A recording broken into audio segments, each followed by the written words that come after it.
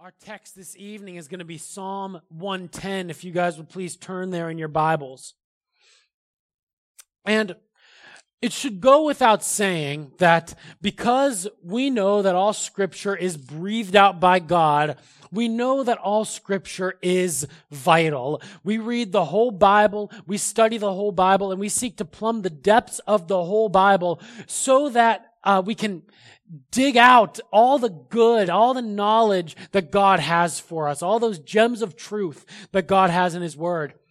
However, with that being said, there are certain portions of Scripture that are more pivotal in the sense that they're more central in our understanding of what God is doing, of God's great plan of redemption and recreation of all things.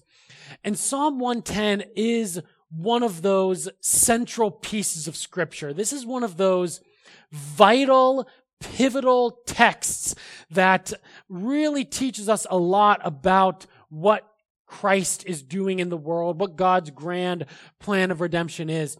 So if you would turn to Psalm 110, and we'll read beginning in verse 1. This is the word of God.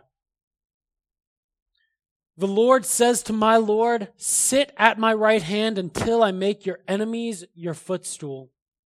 The Lord sends forth from Zion your mighty scepter. Rule in the midst of your enemies. Your people will offer themselves freely on the day of your power in holy garments. From the womb of the morning, the dew of your youth will be yours. The Lord has sworn and will not change His mind. You are a priest forever after the order of Melchizedek. The Lord is at your right hand. He will shatter kings on the day of His wrath. He will execute judgment among the nations, filling them with corpses. He will scatter chiefs over the wide earth. He will drink from the brook by the way. Therefore, He will lift up His head. Let's pray.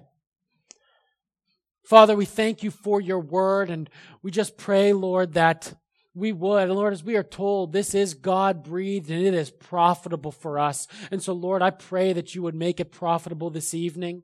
That God, as we enter into a study of Your word, that we would be built up and encouraged, and Lord, that we would truly understand the gem that this psalm is, and Lord, that this would be central in our thinking, that we would have a strong foundation of faith to stand on. Help us to understand Your word in Jesus' name. Amen. So Psalm 110, part of why I say that it's a central, pivotal section of Scripture is that throughout the New Testament, Jesus, Peter, Paul, the author of the Hebrews, all apply this psalm directly to the person and work of Jesus Christ. And so understanding Psalm 110 is vital to understanding the mission of Christ and His work in the world and throughout history. And so, as those of you who have been or followed along with my covenant theology class, you know what I always say.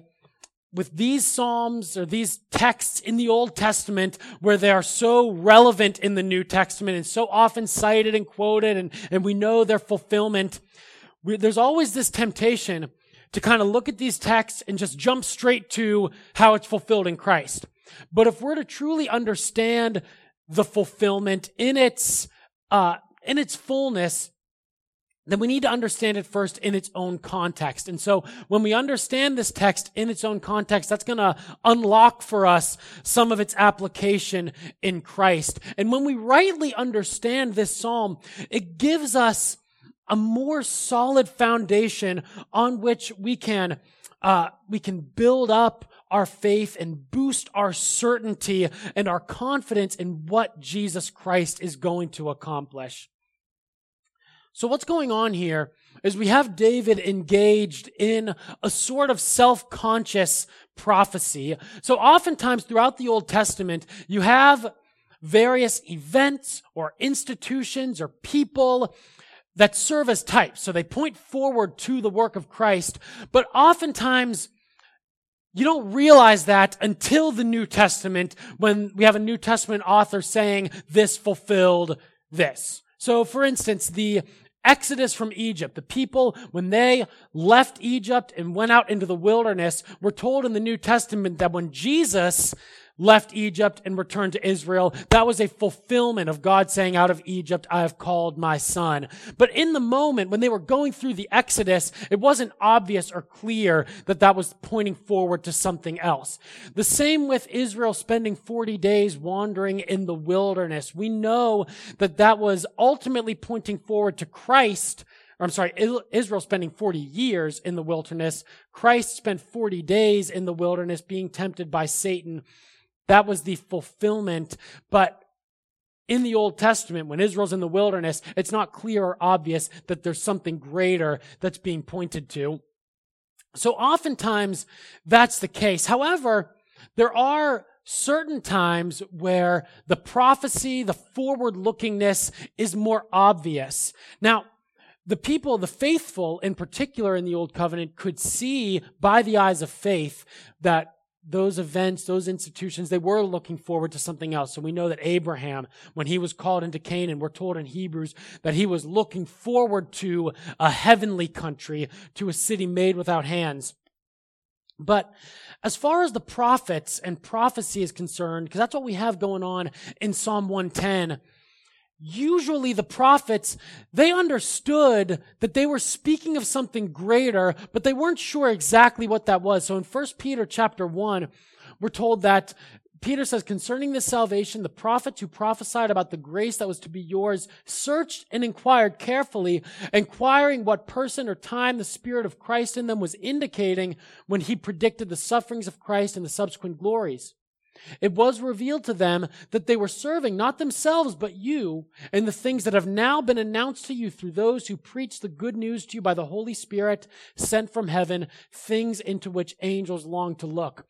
So Peter tells us the nature of prophecies.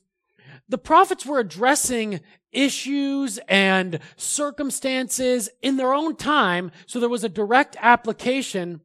But they also understood that they were looking forward to something that was beyond their own understanding. So they knew that there was something better, but they didn't fully grasp it. And that's what's going on here in Psalm 110. David knows that he is proclaiming something, he's writing something that has application in its own context, but also is pointing forward to something better, even though David doesn't know exactly what that is. So we have Jesus' own interpretation of this psalm in Matthew 22. Jesus said to the Pharisees, how is it that David in the Spirit calls his son Lord, saying, the Lord said to my Lord, sit at my right hand until I put your enemies under your feet? If then David calls him Lord, how is he his son? So Jesus is arguing that David understood when he wrote this psalm that he was speaking of somebody greater than himself. David was speaking of some authority over him that even he didn't fully understand. And so although David was engaged in written prophecy when he wrote this psalm, David himself was, in a sense, a living prophecy, because the psalm does have application in its own context. It was written in the context of a historical kingdom, pointing out truths that were relevant during his own reign, and had a forward-looking significance that was rooted in its own context. And so the life of David and the characteristics of David's kingship have just as much of a prophetic significance as the written words of this psalm. And so we start off then in verse 1, the Lord says to my Lord, sit at my right hand until I make your enemies your footstool.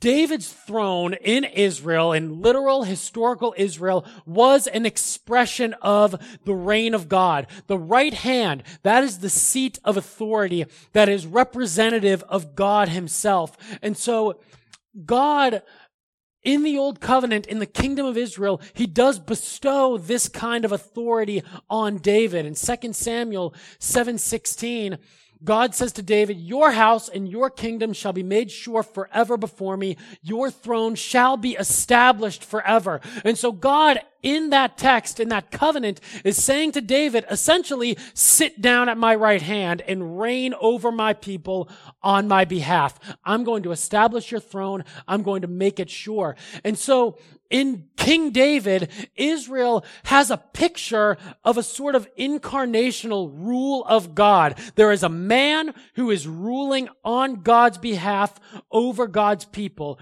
who is to enforce justice according to God's law, who is to defend and to secure the kingdom of Israel.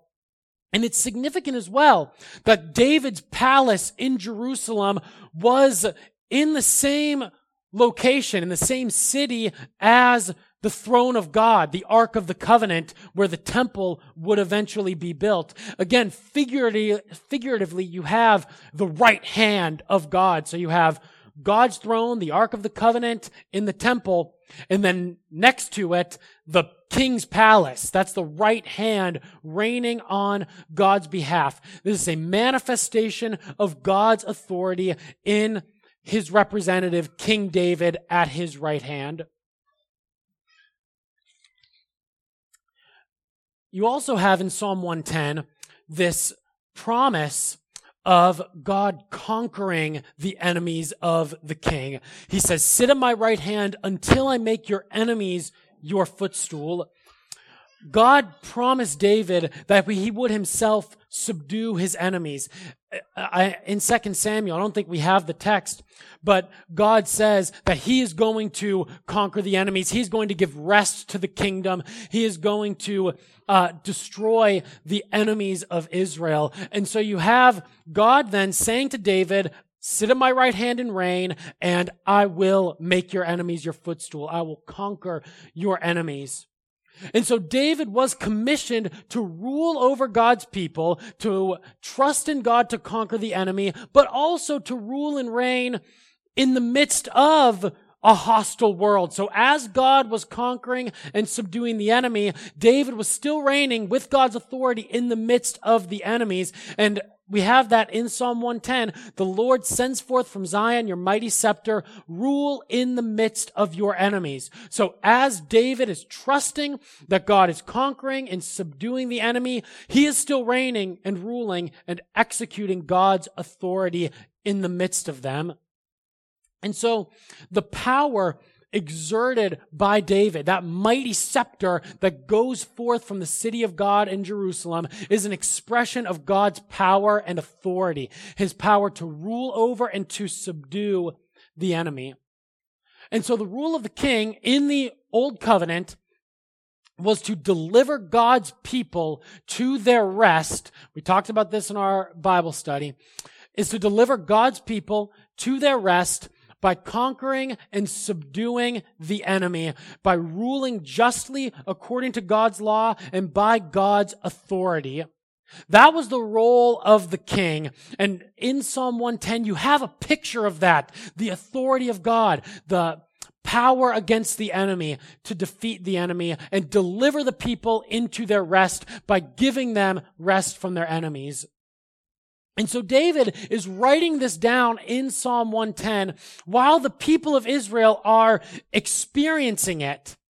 So under this promise that God made to David and to his offspring, the people did experience rest and consummation in the Old Covenant kingdom. When Solomon built the temple of God, Israel had peace on all sides. The enemy was subdued. God's people were ruled over by a righteous king according to his law. And in 1 Kings chapter 8, verse 56, Solomon says, "Blessed be the Lord who has given rest to his people Israel according to all that he promised. Not one word has failed of all of his good promise, which he spoke by Moses, his servant." And so God's people were experiencing the blessings of the kingship that David is describing here in Psalm 110. This was a golden period in Israel's history when David is writing. It was a period of nearness to God expressed through the Ark of the Covenant being present, and then later with Solomon, the temple being constructed.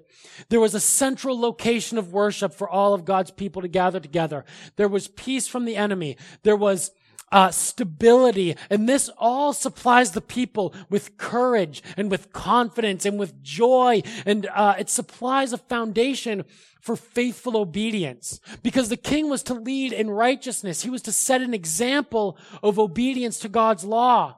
And so the stability, the power, the confidence that the king was going to rule and defend, that all supplied a strong foundation for the people to be faithful before God, to walk in obedience, and to trust that God was going to fulfill all of his promises. And so David can sit down and pen this psalm confidently, trusting that God is subduing the enemy and will continue to subdue the enemy. Trusting that God is going to shatter kings, is going to subdue nations, is going to judge the earth in righteousness, and that the people under his rule are all going to be able to read this psalm and say, "Amen, let it be so, it's true." God was doing something glorious under David and under Solomon. The people were experiencing rest and rejuvenation, peace from the enemies. This was indeed the height of Old Covenant blessedness, of confidence in God, that he truly was building and protecting his kingdom on earth with the enemy powerless to do anything to stop it. This was a period of great confidence, great joy, great worship. True celebration, true boldness was the result of a strong king on the throne, ruling and defending God's people. God works through that strong king. But we all know that as glorious as all this was, as truly restful, as truly blessed as the Davidic throne was, we know that all of this still fell short of what God ultimately created man to experience. God created man to be near to him, to have intimate fellowship with him. God created man to have authority over all the earth, to have rest from all enemies, to have dominion. That's what God created us for. And as great as the Old Covenant throne in Jerusalem was, it didn't accomplish all of that. The rest that God supplied under David and Solomon did not last forever. Enemies rose up because of sin. First David's sin and then Solomon's sin. God allowed enemies to rise up again. He allowed enemies to assault the kingdom, to oppress the people. The people, as far as being gathered together under one king and gathering to one place of worship, united under that head, that didn't last forever. Because of sin, God split the kingdom into a northern and a southern half. Because of sin, he allowed that kingdom to be torn in two. The authority of the king was diminished. The centrality of worship was dispersed, all because of sin that had to come in and destroy, ruin what God had built. And that's the thing that you see throughout the entire Old Testament, and you see especially in the Davidic throne, that a king who was a sinner could not fulfill everything he was required to do. The king was required to lead in righteousness, to defeat the enemy, to establish peace, to secure rest, to do all of that. But because the king was himself a sinner, he couldn't do it all. He couldn't lead in righteousness when he himself was unrighteous. He couldn't bring the people near to God when he could not approach the throne of God. He could not defeat the enemy when he himself was the enemy because he was a sinner. Sin always, every time, proves to be the problem that we can't solve. Sin is what destroys and we can't fully rebuild. Sin is going to hinder the glory and the rest that God created us to experience every single time.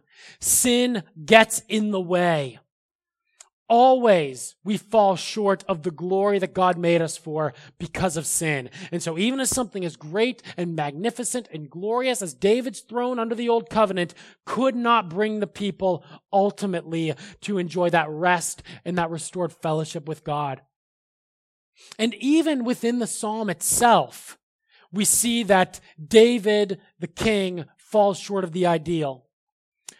You can read the first 3 verses of this psalm and pretty easily see the application to an idealized throne of David, right? Sit at my right hand. I'm making your enemies your footstool. Rule in the midst of your enemies. Your people are going to offer themselves freely to you in the day of your power. You can see that as an idealized picture of David's rule.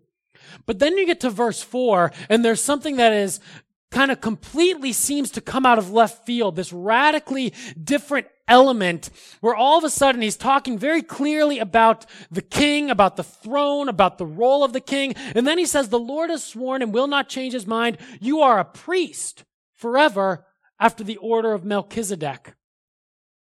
And so this clearly should indicate to everyone that what's being talked about here ultimately is not David and his throne. There's something else going on here. Priests in Israel, as we know, universally were from the tribe of Levi. And we saw with King Saul what happens when a king tries to be a priest. When Saul tried to offer the offering instead of waiting for Samuel, bad things followed. The king was not a priest and he couldn't pretend to be one. Hebrews 7 verses 13 and 14, we're told that the one of whom these things were written are spoken belong to another tribe from which no one has ever served at the altar. For it is evident that our Lord was descended from Judah. And in connection with that tribe, Moses said nothing about priests. So under the law of Moses, it was the Levites only who could serve at the altar of priests. And so the author of Hebrews makes this very central to his argument that the Levitical priesthood was never meant to last forever.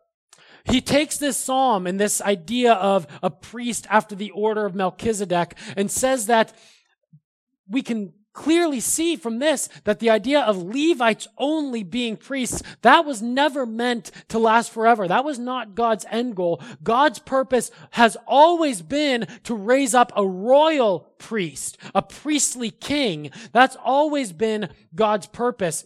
A little bit earlier in Hebrews 7, verses 3 and 4, we see this. 2 and 3. To Abraham, to Melchizedek, Abraham apportioned 1/10 of everything. He is first, by translation of his name, King of Righteousness, and then he is also King of Salem, that is, King of Peace. He is without father or mother or genealogy, having neither beginning of days nor end of life, but resembling the Son of God, he continues a priest forever. So the author to Hebrews, and we're not going to get into all the nitty-gritty of Melchizedek and all of that, but the main idea that the author of Hebrews is going for is that God's purpose has always been for the priest to be the King of Peace, the King of Righteousness, and the priest of God, all wrapped up in one person. And so the idea of a king from the tribe of Judah and a priest from the tribe of Levi in 2 separate offices, that was never God's end goal. That was never the main purpose of God. God's purpose was always to have the same perfect representative head to be both priest and king. The division of the priestly and the kingly offices is a result of the fall. It's not God's initial design. God's purpose was for one man to lead the people in righteousness and to make the people righteous, because those are the two roles of the king and the priest. The king leads the people in righteousness, but the priest makes the people righteous. He brings the people near to God. The king represents God to the people, but the priest brings the people to God. The priest supplies the holy garments so that the people can present themselves to the holy king. And God's purpose was always for both of those offices to be fulfilled by the same person. A king who will lead in righteousness, a priest who will make the people righteous. One man who will do both. That has always been God's purpose. And so it's even acknowledged by David in this psalm, that his throne, the throne of David, was never God's end game. It was never God's final plan. The kingship of David was not the final full plan of God. David himself is looking forward to something different to someone greater than himself, someone who could fulfill both the office of a king and of a priest. And we see this once again, if we go back to the very opening line of the psalm. David is not primarily talking about himself. We can apply this, and we should apply this first in its own context. It says true things about the throne of David, just like we talked about. But David himself is not primarily referring to himself and his own throne. He's talking about someone else. That's the interpretation that Jesus gives. Jesus says, David says, my Lord. He's not talking about himself. He's talking about someone greater than himself. It could not possibly ultimately have reference to David or to a son of David. David would not be calling his son Lord. We see very clearly in the first verse that you have three different characters in this psalm. You have the Lord, Yahweh, says to that's David, Lord, that's a third person. So you have Yahweh, David, and David's Lord. Three different people being spoken of in this psalm. It could not possibly be referring ultimately to David or ultimately to David's son because David calls him Lord. The interpretation that Jesus gives, the argument that Jesus makes is that he was the one whom Jesus was referring to. That Jesus is both the son of David and the Lord of David. We're told that Jesus is the root and descendant of Jesse. That Jesus is the creator and the offspring of David according to the flesh. Romans 1, Paul writes, concerning his son, who was descended from David according to the flesh, and was declared to be the Son of God in power according to the Spirit of holiness by his resurrection from the dead, Jesus Christ our Lord. It's Jesus only who could be spoken of in this psalm, who is the Lord, who is both descended from David and who precedes David, who created David and rose up from David's offspring. That's who is being spoken of ultimately in this psalm. Jesus is the Lord of Psalm 110. And so all of the legitimate application that we make to David's literal, physical, historical throne in Jerusalem, we find its fullest realization, its fuller meaning in the throne of Jesus Christ. And so when we understand this, with all of that background that we have of the historical throne of David, we can understand that what's going on, what's being described for us in Psalm 110, we have a peek behind the curtain of a conversation between God the Father and God the Son. Psalm 110:1 is a divine decree, a royal command from God the Father, commissioning his only begotten Son to inherit the throne, inherit the seat of authority at his right hand as King and Lord over all creation. This is God the Father saying to his Son, sit at my right hand and let me subdue your enemies. And so it's the Son's obedience to the Father when he comes and conquers the enemy. The commission is for every enemy to be subdued through the Son. And so Christ executes this rule and this reign as the warrior king over all creation, assured by the Father that he will succeed in this. So the Son is being told by the Father, rule in the midst of your enemies, sit at my right hand as the Lord over all creation, conquer every enemy, but you can do so with confidence because I'm the one who's going to put them under your feet. I'm the one who's going to subdue them. Turn over to Revelation chapter 19. We see this fulfilled in Christ, who is the Lord and the King over creation that is described in this psalm.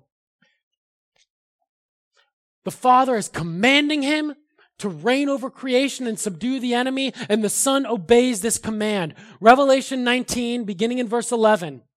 Then I saw heaven opened, and behold, a white horse. The one sitting on it is called Faithful and True, and in righteousness he judges and makes war. His eyes are like a flame of fire, and on his head are many diadems. And he has a name written that no one knows but himself. He is clothed in a robe dipped in blood, and the name by which he is called is the Word of God. And the armies of heaven, arrayed in fine linen, white and pure, were following him on white horses. From his mouth comes a sharp sword with which to strike down the nations, and he will rule them with a rod of iron. He will tread the winepress of the fury of the wrath of God the Almighty. On his robe and on his thigh, he has a name written, King of Kings and Lord of Lords. We have Jesus Christ, a picture there of him coming as the conquering king, ruling perfectly, the king over all other kings, the Lord over all other lords. See, that didn't happen in David's day. David's enemies rose up. David's enemies struck again. David's enemies ended up conquering his kingdom, but that's not so with Christ. Because Christ is the perfect fulfillment of this psalm, because he is the Lord who is being spoken of here, we know for certain that he is going to complete his mission. He is going to rule until all his enemies are put under his feet. He is going to come on that white horse and judge the nations with a rod of iron.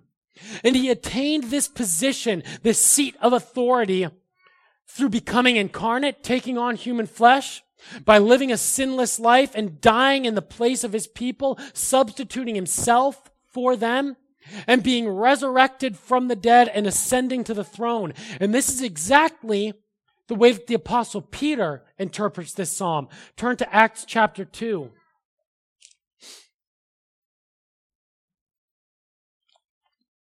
Acts 2, this is Peter's sermon at Pentecost. After the Holy Spirit has been poured out on the apostles, Peter stands up in a huge crowd during the time after Passover on the day of Pentecost, this feast day. Acts 2, beginning in verse 29. Peter says, "Brothers, I may say to you with confidence about the patriarch David that he both died and was buried, and his tomb is with us to this day. Being therefore a prophet, and knowing that God had sworn with an oath to him that he would set one of his descendants on the throne, he foresaw and spoke about the resurrection of the Christ, that he was not abandoned to Hades, nor did his flesh see corruption. This Jesus God raised up, and of that we are all witnesses. Being therefore exalted at the right hand of God, and having received from the Father the promise of the Holy Spirit, he has poured out this that you yourselves are seeing and hearing. For David did not ascend into the heavens, but he himself says, the Lord said to my Lord, sit at my right hand until I make your enemies your footstool. Let all the house of Israel therefore know for certain that God has made him both Lord and Christ, this Jesus whom you crucified." What's Peter saying there?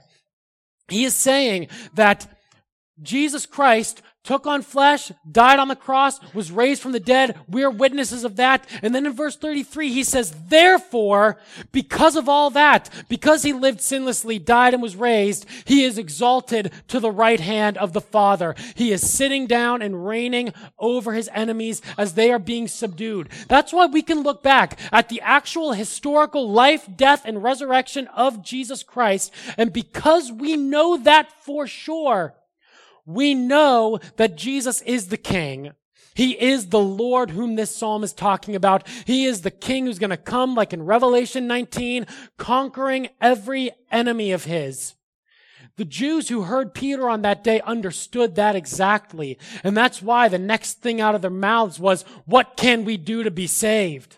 They knew that seal, that the resurrection proved that Jesus is the King who's going to conquer his enemies. And so they didn't want to be his enemies. They said, how can we be saved? And the other way that Jesus fulfills Psalm 110 tells us exactly how we can be saved.